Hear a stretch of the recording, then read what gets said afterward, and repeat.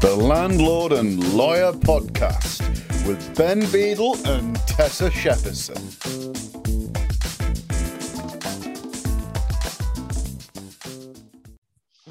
Hello, everybody, and welcome to the Landlord and Lawyer Podcast. He's Ben Beadle, he's the landlord. And she's Tessa Shepperson, she's the lawyer. And together we are the Landlord and Lawyer Podcast, but we try to have a guest. And we're really excited this month because we've got a fantastic guest. We've got Eddie Hooker. Yeah, he's a great chap, is Ed, well known in the deposit protection space, but mainly on insurance with Hamilton Fraser and associated products. But he's always good fun, talks as it is, and got a wealth of experience celebrating 25 years of Hamilton Fraser. So let's see what he's got to say, shall we? Let's see what he's got to say.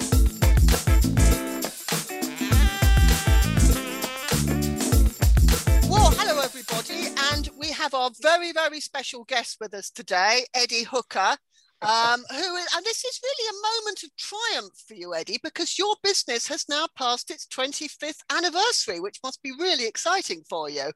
I'm just looking at myself in this video recording. I don't look a day over 30, so I don't know. I don't know where all that time has gone. Look, do you know what? Yeah, 25 years, been involved in the property market for that long. Where have the years? I mean, the world is completely different now from where it was in 1996. Not just from my point of view, you know, our company's now, 250 people and branched out into loads of areas of the property market. But I just think if you go back 25 years, I mean, Arsene Wenger was the manager of Arsenal. That was when he first started. Sorry for you Tottenham fans out there, but did you know that DVDs were launched in 1996? Gareth Southgate's penalty. Euro 96. Yeah, he missed that one, didn't he? They were showing that on telly in the Euros the other day, and I remembered that. And the other thing which I wasn't really aware was that eBay, we were talking about this, Ben, just before we came on, eBay was launched in 1996. So and my son was born. How the world has changed. Hasn't my it? son was born in 1996. In 1996. Yeah. So, well, happy 25 to him as well. Yeah. So, Eddie, let's move over to sort of property, landlords, and all the rest of it. Where do you feel we are at the moment? I mean, with all that's gone on, what do you think are the most important issues, and what's your feeling? The pandemic, we've got to mention the pandemic, haven't we? 2020 was a year that no one could have anticipated, and it's been a year of phenomenal change and challenge. In my view, the residential property market, I think the commercial market's got some massive challenges going forward, not just about the pandemic, but about changing habits of retail and all of those sort of things. But I think the private rented sector, look, everyone needs a home. So I don't think, I think the private rented sector has actually survived very, very well. Of course, the big challenge is always about the money side for the tenant, and that's dominated the landscape in the private rented sector, the eviction ban and the implications of that. What has disappointed me somewhat with the last 12 months in the rented sector is some of the language has got a bit ugly between, especially in the media, you know, the conflict. I did a comment on Generation Rent, who released a report last week where they were suggesting to tenants to try and catch their landlords out by not issuing the right documentation on deposits, and therefore you couldn't be evicted. And the impression I got was that they were saying, you know, these greedy landlords out there, and I think that sort of language can be a little bit divisive, and that's the negative over it's how do people now look at landlords and letting agents? Is it all about the tenant? Well, of course the tenant's a consumer, but there has to be, I think, a bit more of a willingness to work together, and I think most landlords want to do that, but I think the media sometimes are looking for headlines, are whipping up a little bit of anti-landlord sentiment, and I don't think that's particularly helpful, and I think I've said that publicly. There are challenges. Every sector in the UK, every sector has got its challenges. I mean, we're sitting here still running our businesses, aren't we? But if we were in the theatre world, if we were in the hospitality world, if we were in the travel world, I'm not sure I'd know what to do, really. Yeah. So we're very lucky. So I think we need to quieten down a little bit on some of the anti-landlord, anti-letting agent rhetoric, and encourage working together. And the government, I think, ultimately, I wouldn't want to be Boris Johnson or any of the ministers at the moment.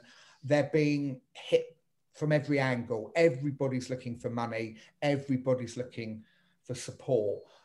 We will look back on this, I'm convinced, in 12, 18 months, and hopefully some of the proposals which the government are putting forward to modernise the sector or improve the sector, I'm hoping a lot of those people will welcome. And our jobs, Ben, your job as the chair of the NRLA, Tessa as our legal voice in the marketplace, we need to help make sure that these introductions of new policies and new ideas are done in the right way. But I think the rhetoric is right, if you get my point. Yeah, I think you're absolutely bang on, Eddie. I think the rhetoric is not helpful. Yeah. And if we know anything, it's that you don't have to hurt landlords to please tenants. Actually, often some of the best solutions are, you help one, you help both, and I think that's how we have to proceed. I'm interested in your views, though, Eddie, around the longer term. What things you think we've learned from COVID, and bearing in mind, it's not over yet. What things do you think are here for the longer term, and how will this shape the sector for the next 25 years of Hamilton Fraser's existence, when you'll be, I don't know, what, 45? Please God. A little bit older, maybe 50. Ben, what an interesting question. I think we talked a bit about communication, yeah? So I think mediation, there's a word which has been slotted in now into landlord-tenant relations a lot more than it ever was done. I think that's here to stay. I think that was going to happen anyway. May not be in the amount of time frame we've been looking at, but if you take divorce now, not that I've ever experienced a divorce, but now when a relationship breaks down, you have to go to mediation. That's part and parcel of the process, or at least it's offered, if you get my point. And I think insurance, what we do with insurance, claim handling now, there is generally a form of mediation, settlement, negotiation period before it goes to a final settlement. So in other words, I think what markets are trying to do is say, well, why does everything have to go to court? Why does everything have to be antagonistic? Can we not just talk about things and see if we can work it out before it goes to the next stage? And I think the law courts, I think it's wrong that they take everything, if you get my point, and that's just going to make things. So I think mediation is going to be a part of it, a big part of it. I think the reform of the AST legislation. I mean, we talk about longer term tenancies. The abolishment of Section 21, the making Section 8 more robust. I think that will definitely go through. I think they're going to try and balance it out a bit. I hope they don't go too far, guys, that they go too far against the landlord, but I think they're trying to manage that. And I think the government have realised that renting is a massive part of the demographic of the country. And just because you rent a property doesn't mean you should have less rights than if you own a property. But at the same time, they're going to have to rely on the private rented sector a lot more. So there's going to have to be a lot more balancing going through. So I think there will be changes, and I think the changes that will come in will be for the better.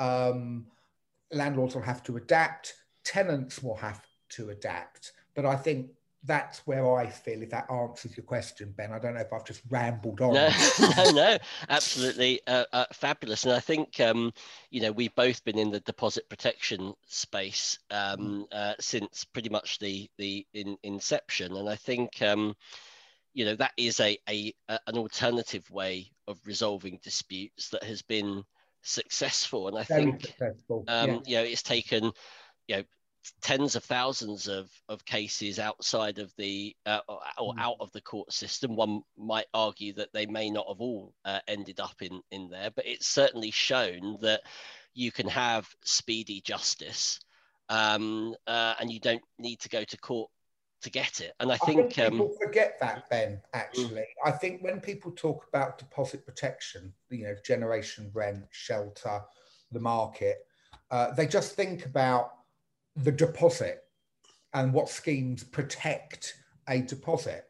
The no deposit alternatives or the deposit replacement schemes are starting to understand this a bit more. But the real job of a deposit scheme ultimately is the end of tenancy dispute. That's the end product. And I think we don't talk enough about the good the market has done. Ben, you were integral at TDS in the dispute side of it, and people like Mike Morgan as well. The pioneers, Steve Harriott, all of these people, me and Sean, and Tim Frome, who run these. We're doing 20 to 30,000 disputes every year, and we have to get everyone bang on that is fair to both the landlord and the tenant. Can you imagine how long you'd have to wait if you went to court on all of these? So I think we need to shout a little bit more about with deposit protection, not just about can we protect the 500, 600 quid deposit, and does it go into a custodial scheme or go into an insured backed scheme, or even come out of traditional TDP into the deposit replacement market. It's about the quality of the end product, the dispute. You with me? And that's what I think has been the massive success of TDP in the last 15 years. I worry like mad, Tessa, Ben, that the deposit replacement market will throw all of that work into the bin. And in the next couple of years, I worry it will create more division again. And that's not me having a pop at the deposit replacement, guys, because I've got one myself. But we need to make sure that whatever the government come up with for the lifetime deposit or deposit protection in the future, the dispute part of it is not played with, because I think that's the real win for the market over the last few years. I mean, it's the jewel in the crown, Ed, isn't it, really? When you think that how quickly those disputes are resolved, and I know there will be people out there that cast aspersions on the independence of the schemes. We've all spoken with them, but the fact of the matter is, for those roughly 1% of cases that end in dispute, you can get your dispute out of the sausage factory typically, if I recall the KPI, 95% within 28 days of receipt of evidence. Well, to me, you're not going to get that elsewhere. No, absolutely. And you're not going to get it free. No, quite. Let's not overlook that. Absolutely. I mean, if I go to Tessa now, I'm going to put you on the spot, Tessa. Yeah. If I went to you as a lawyer now and wanted you to deal with a dispute for me on your hourly rate. Well, I'd probably say I don't do that work anymore. But I mean, a decent solicitor will, if you go, I mean, for that sort of work, they probably have fixed fees. But I mean, a decent solicitor who really is experienced and knowledgeable will probably charge upwards of 200 quid an hour. Absolutely, absolutely. And I would say an average dispute probably takes something like 4 to 5 hours to really get it right. You know, the really simple ones, not a problem. But increasingly, deposit schemes are seeing more complicated disputes. Some of the simpler disputes, you know, the cleaning bills here and, you know, a few missed utility bills, actually the landlord and tenant are getting much better about negotiating that between them. And deposit schemes are now doing a lot of that work online, you know, and live chat is helping and all of that innovation. But my adjudicators, and I've got 12 of them, and they're fully employed. They all have a legal background, or they've gone through the arbitration exams and that sort of thing, because we don't just pick anybody off the street, contrary to popular belief. These people are very highly qualified. They will, the more complicated ones can take hours. Yeah. And that is a free service, you know, especially completely free if you use a custodial. There's a small charge, obviously, of 10, 15 quid to protect the deposit in an insured back scheme, but the rest, but the landlord pays that. Indeed. Ultimately, I think it's a phenomenal service. And I would say that, yes, but the evidence out there... Time and time again. Absolutely. Deposit protection is generally off the political agenda. It works. Yes, it needs tweaking.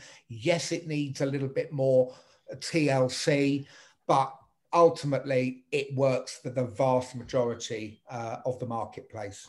And Ed, I was going to ask you, actually, if I may, that you're thinking about the no cash up front deposit schemes, and you've got OHM, haven't you? Yes. Do you think you expressed some reservations about the concept? Is that because that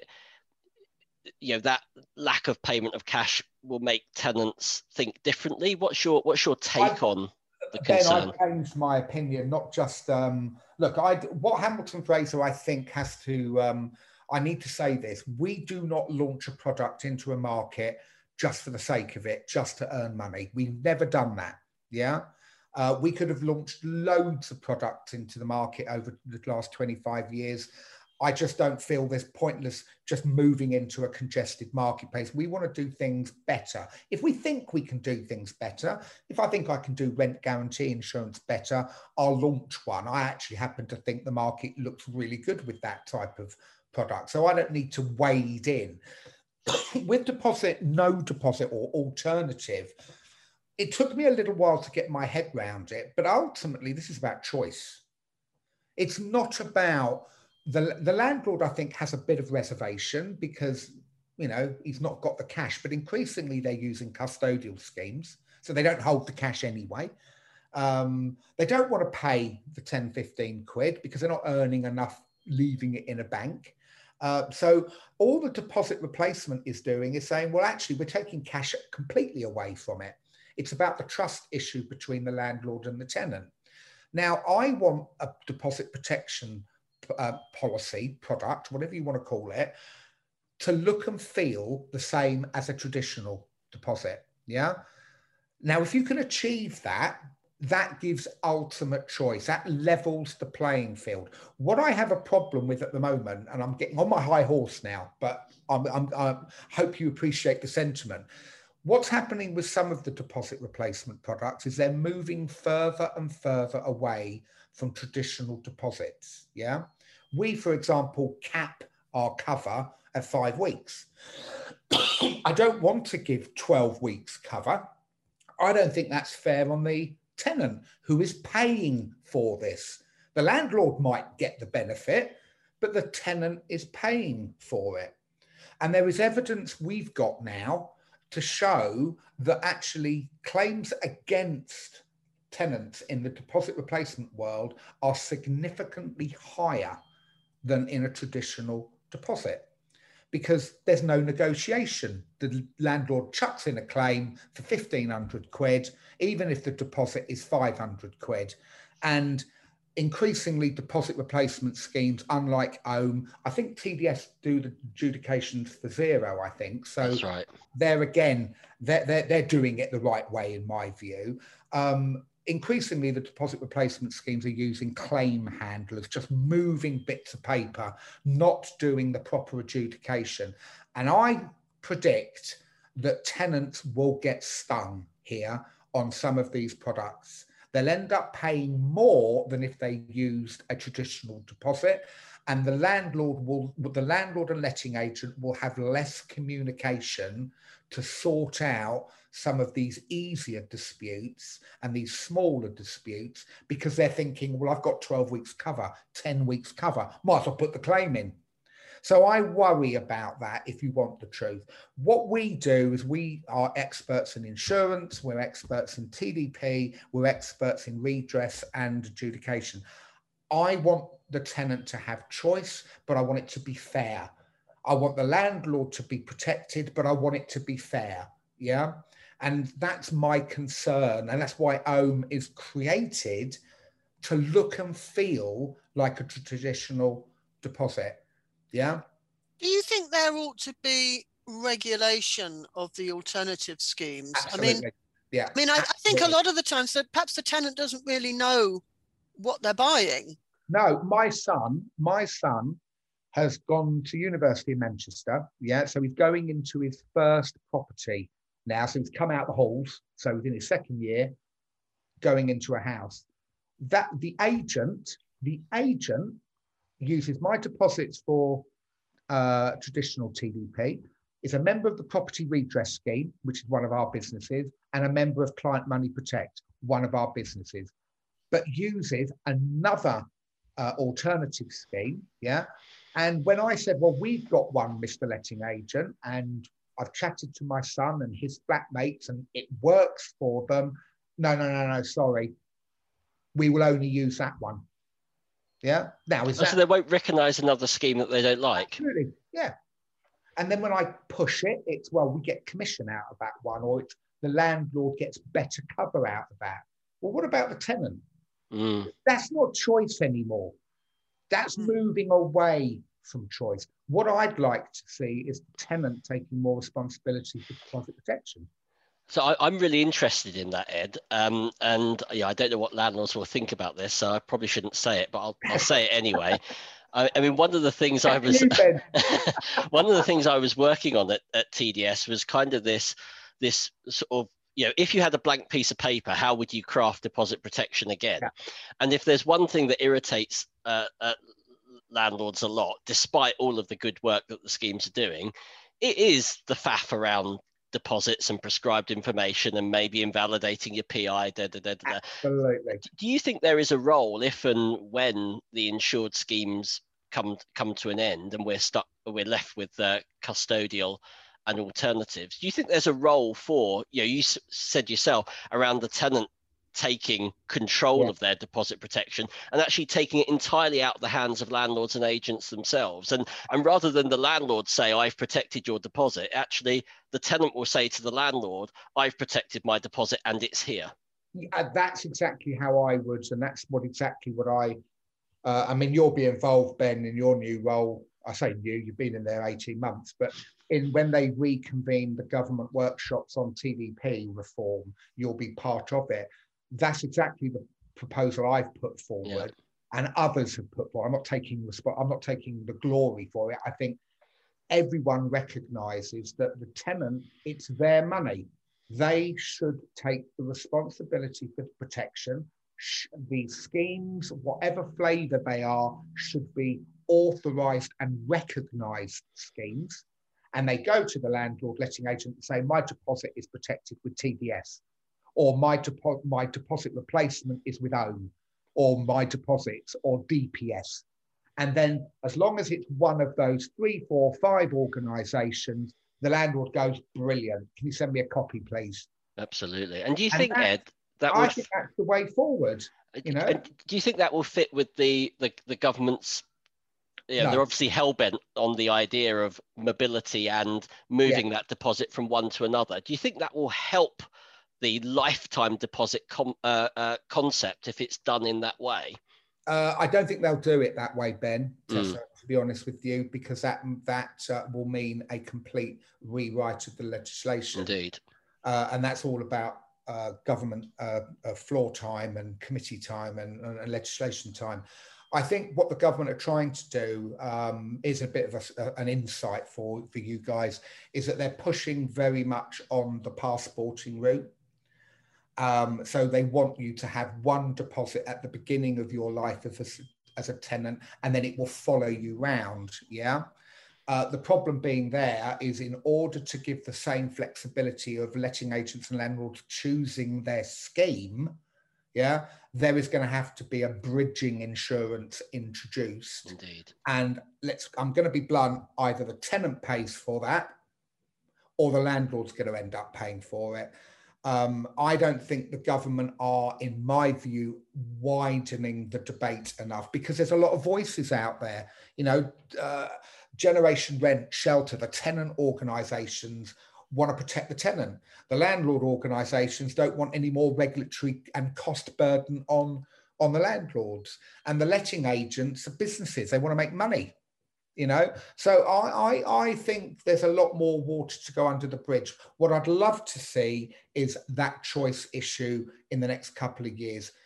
You can choose how to protect your deposit in any one of these schemes, custodial or no deposit. They should be authorised, and the tenant should take more responsibility. It's their money at the end of the day, I have to say, I quite like the idea of the legislation being completely redrafted, because at the moment it is such a mess that even I, who have spent, sort of 20, 30 years in the area and have sort of lived through all the changes, find it very difficult to understand the legislation when I read it. Yeah. And I think actually that's a scandal, because it's supposed to be consumer legislation, and it's not understandable by consumers. Well, I'll give you a quick example. Absolutely. Give you a very, very quick example. I've just built my palace, as you said earlier, Ben, yeah? So I'm getting warranties for everything all over the place, yeah? So I put my windows in, yeah? I buy my windows. Fenza, who are the warranty company for the windows, send that warranty, not to my retailer, who I bought the windows from, send it directly to me. Yeah, that's what TDP needs to be about. You with me? The schemes should confirm to the tenant that everything's done correctly. And if the tenant's got it wrong or there's an error, the tenant goes back to the scheme and says, you've spelt my name wrong. You put one O instead of double O-K-E-R, hooker, H-O-K-E-R. The poor landlord and letting agent have not got a hope currently. They're damned if they do, they're damned if they don't. You with me? And I think we shouldn't, all the landlord should be doing is protecting that deposit, putting the money in the scheme or whatever they do. The schemes need to do more, I think, in dealing with the tenant. That means that the letting agent needs to relax their approach to the tenant. A lot of the time the letting agent refuses to allow us to communicate with the tenant, because they think we're going to cross-sell all these products to them. You with me? So they go, no, don't send out any letters to the tenant, please. So there's a lot of conflicting issues in the market. And I agree, Tessa, we need to make it easier. Government schemes like My Deposits, TDS, DPS, we're actually the good guys. We're not there to ruin the market. We're there to make it easier for everyone.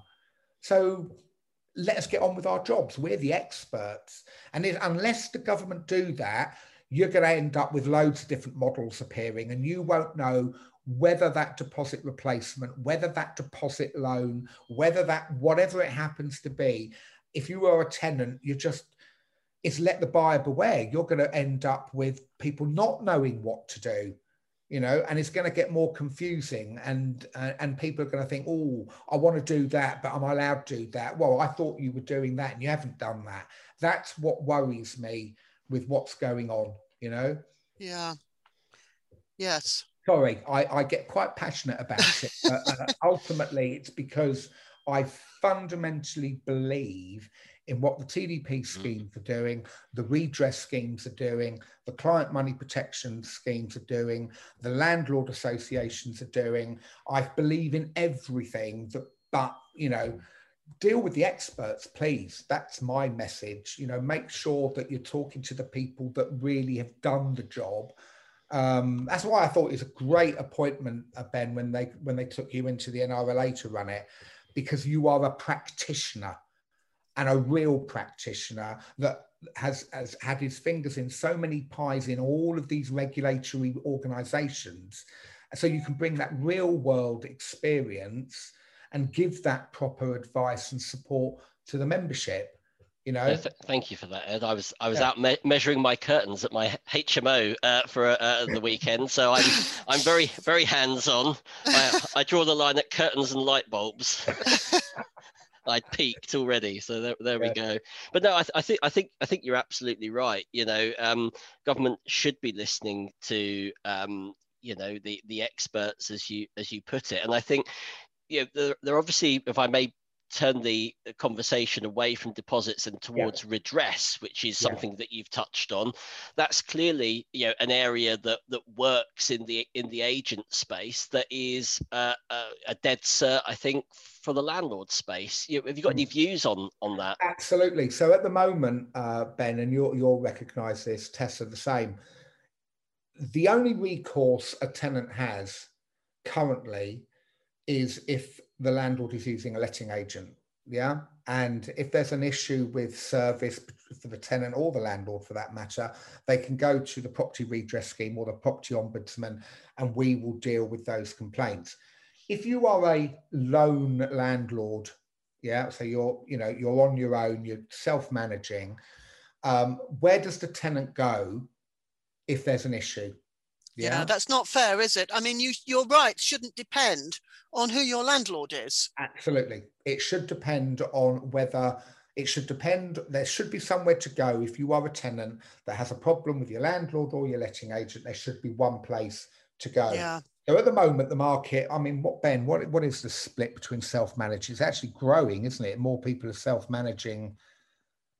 More people are self-managing, but I still think there's a significant demographic of those using managing agents. I'd say it's probably just over 50% self-managing. Okay, so half the tenants out there have got nowhere to go when they are letting a property because their landlord is not a member of a redress scheme. Other than the courts, but that's going to take them. The courts, but again, you know, most tenants won't want to go to court. You know, we're talking about a lot of vulnerable parts of the society. Let's be blunt. In the UK, people want to own their own home. If they can't own their own home, they go into renting. Yes, there's always those people that want to rent, but ultimately it's about the vulnerable side in the majority that are in the rental side, or the lower paid people go into the renting. So for me, it is a natural step that it doesn't matter whether the landlord uses a letting agent or the landlord self-managed, the tenant should have somewhere to go. Now, the issue with landlord redress, this is going to be the test, is that someone's got to pay for that service, Now, the landlord will argue, well, actually, I thought I'd done a really good job, and this tenant is vindictive against me. He's making all these complaints, and I'm now being charged 50, 60, 70 quid to deal with that complaint. Or my membership is getting more expensive of a redress scheme because more and more complaints are coming in. You with me? As Genren and Shelter and other organisations are encouraging tenants to complain about everything. You with me? So I think the important thing with landlord redress is getting the scope right. So what should a tenant be able to complain about? And what shouldn't a redress scheme? And a redress scheme should be low cost, in my view. It should be the polluter pays approach. So I don't see why every landlord should be charged a load of money because of a few rogue landlords out there. So with that, I think the government, when they're putting this in place, and I think the NRLA have a big part to play in this, as do other landlord and letting agent focused organisations. What is the scope of landlord redress? What shouldn't a redress organisation deal with that needs to be pushed back to the courts? What should they be able to deal with? And what do you think is the answer to that, Eddie? Well, I'll give you a very quick issue on deposit protection. Let's go back there very quickly. There's certain types of dispute we won't deal with, so that's where we won't deal with a dispute where the tenant or the landlord has already gone to court, or there's a criminal behaviour involved there. You with me? So I think it should generally be. You've put me on the spot there, Tessa, because I don't know, I can't think of everything, but I think with letting agents, generally the redress is surrounding service, it's around communication, it's around fees. So is the letting agent charging fees or not, or unreasonable fees, or are they breaching certain bits of legislation? I think there are certain things like nuisance, for example, that might be something that I would say is a much more specialist area that might come out of scope. I think redress schemes where they can enforce penalty, where they've got some teeth.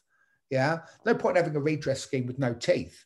But of course, you want redress schemes to be fast and fair. You with me? And that, therefore, I think they need to think about, and I think, Ben, you and I have had a few conversations about what do you think as the NRLA, and Tessa, you'll have a role in this. What do you think redress schemes should be dealing with? And then companies like myself and others can tailor a package that works for everyone.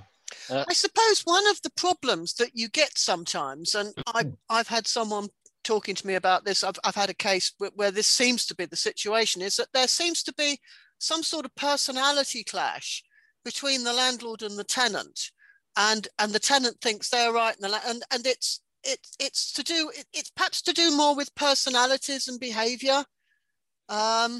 And they get very, very upset about it. They get really. Of course. I mean, at the end of the day, look, that this is what mediation, arbitration, the court process. It's conflict. It's conflict management.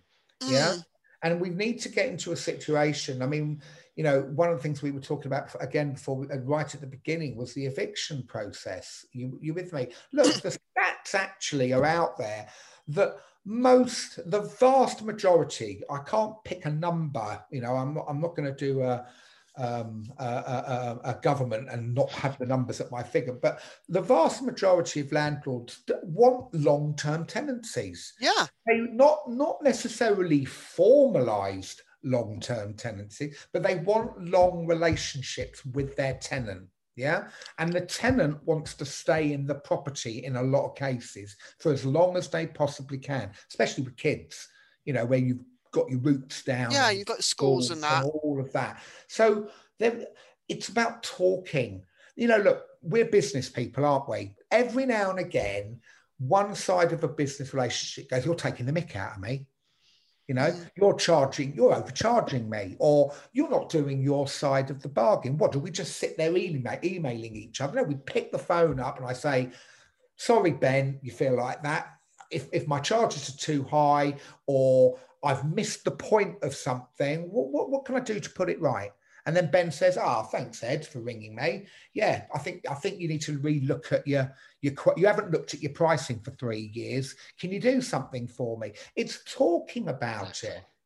It's going back to mediation.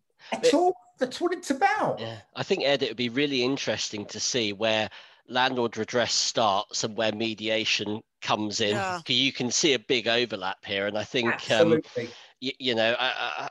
I think a couple of things on this. I think the wider rhetoric in the sector does landlords a massive disservice, actually, because I do think these conversations are going on day in, day out.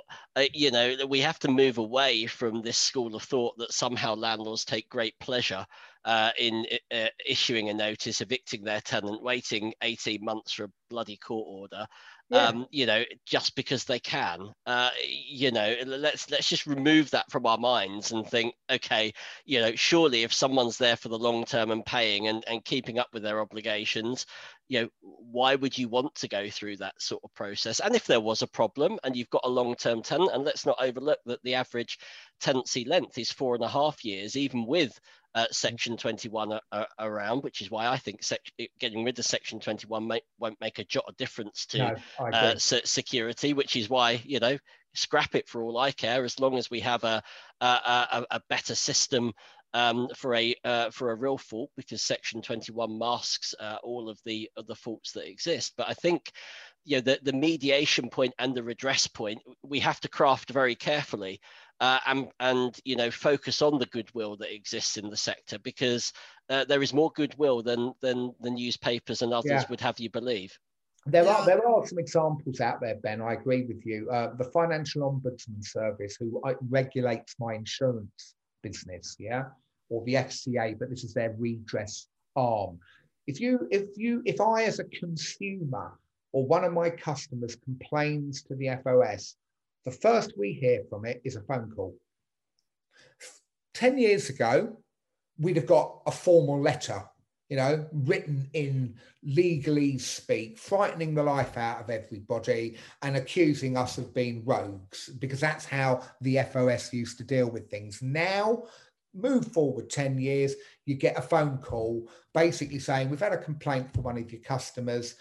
We'll throw through a quick email with the detail, but could you go and have a quick look at it? You'll get a formal letter from us in a couple of days. Can you go and have a quick look at it? And we can have a quick chat, see if we can get rid of it quickly. That's how things are moving on in other regulatory areas. And all of us are human. We see a lot of complaints from, do you know what? When we set up the property redress scheme, we are now the largest scheme in the UK. We have 15,000 letting agents running through our books as members. Now, we are seeing an increase in complaints, but the percentage of complaints, and these are from generally non-ALA property mark agents, so these are what people always look at as the rogue, unregulated sector. Our complaint ratio is tiny compared to the property ombudsman, Why? Because our approach is very much a supportive approach. Pick the phone up, have a chat. Most of our complaints never hit Sean as a formal, as the head of redress in a formal way. Generally, they're dealt with by remedial action plans, communication between the parties, formalise that in a few emails, and they get sorted out. The number of fines we're issuing at the moment is next to nothing. I think there was 8 last year in 2020, and the letting agent market hadn't shut down. You with me? There was a lot of opportunity for the letting agent market to actually take advantage, but they didn't. Mm-hmm. So I do think it's about talking and communication, and I don't think we need to make everything as formal as some parties want to do. Great. Yes, I need to keep coming back to, you can't have it for nothing, because I've still got to employ people who are expert to do it. You with me? But if we can encourage the market to self-regulate and to self-communicate, people like us don't need to get involved until more of a last resort. And that will keep costs down and keep the oil flowing through the engine. It's a bit of a backstop protection issue. Yeah, and the courts ought to be avoided if at all possible. Often when you go to court, you're lost, really. It's a failure all round. Well, let me say to you, very quickly coming back on the eviction ban. So they've released the 1st of June, and they're going back to this 2-week issue now, so you can serve the notice and then the courts will hear things. I was talking to Landlord Action the other day, Paul Champlino, who you guys know very, very well, so he runs Landlord Action. He anticipates something like 14 to 1,500 rent arrear claims in the next 3, 4, 5 months. Yeah, so it's actually a huge number of large, long-term rent issues. The landlord doesn't want to go to court. By the time he gets to court, his rent arrears are going to be even bigger. Let's get on the phone and try and do a deal with these tenants. Yeah, might cost you 100 quid. You know, you don't want to do it for nothing.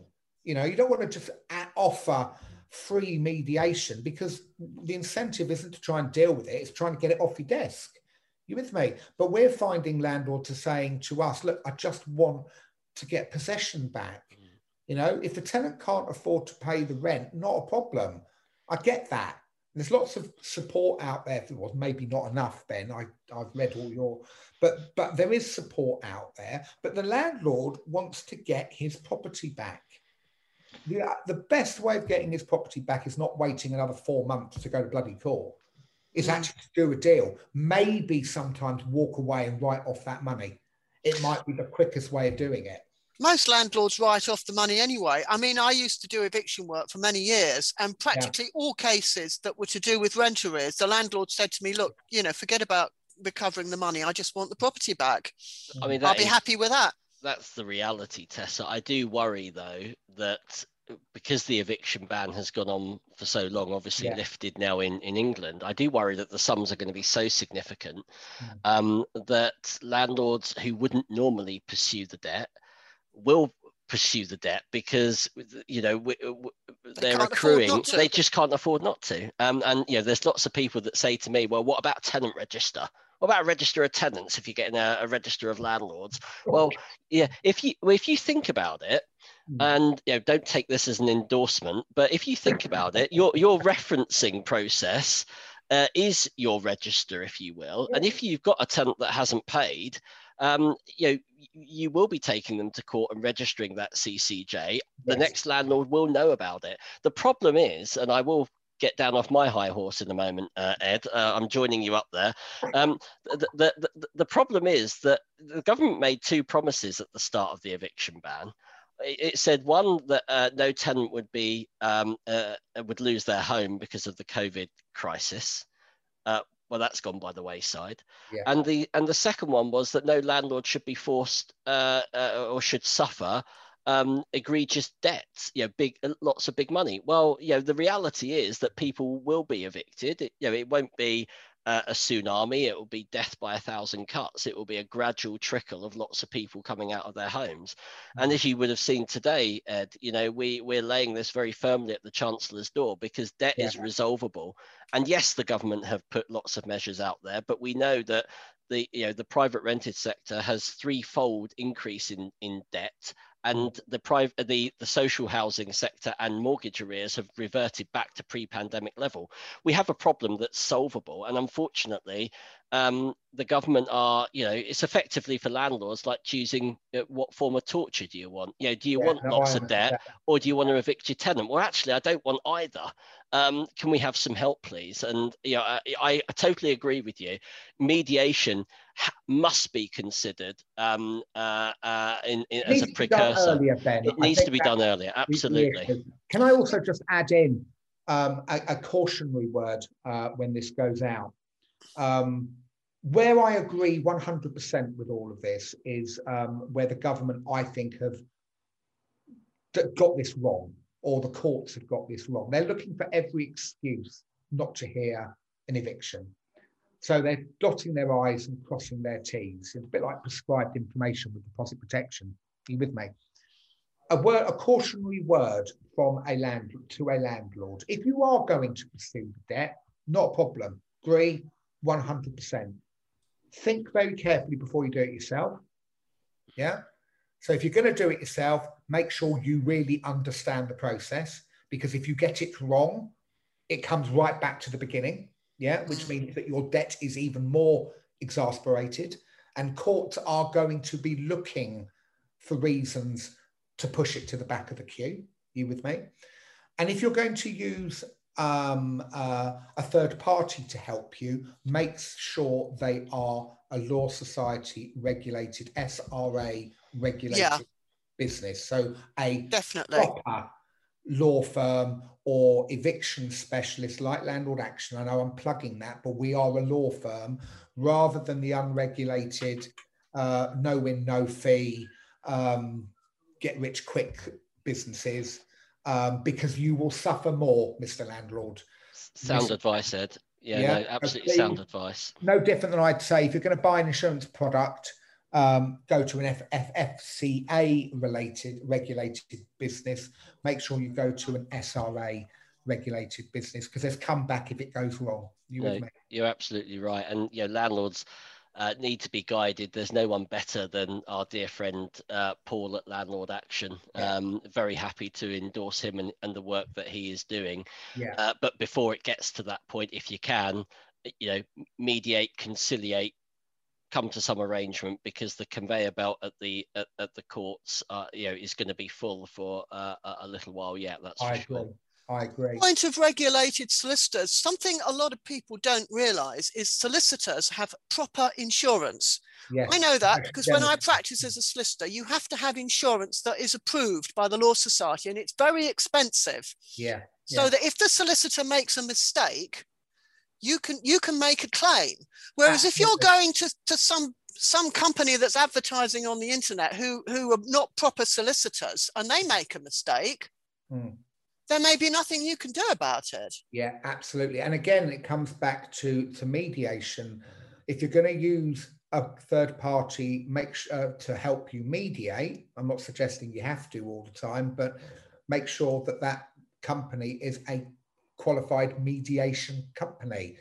And again, you can check that on the online. Are they regulated by the Chartered Trading Standards Institute for these sort of things?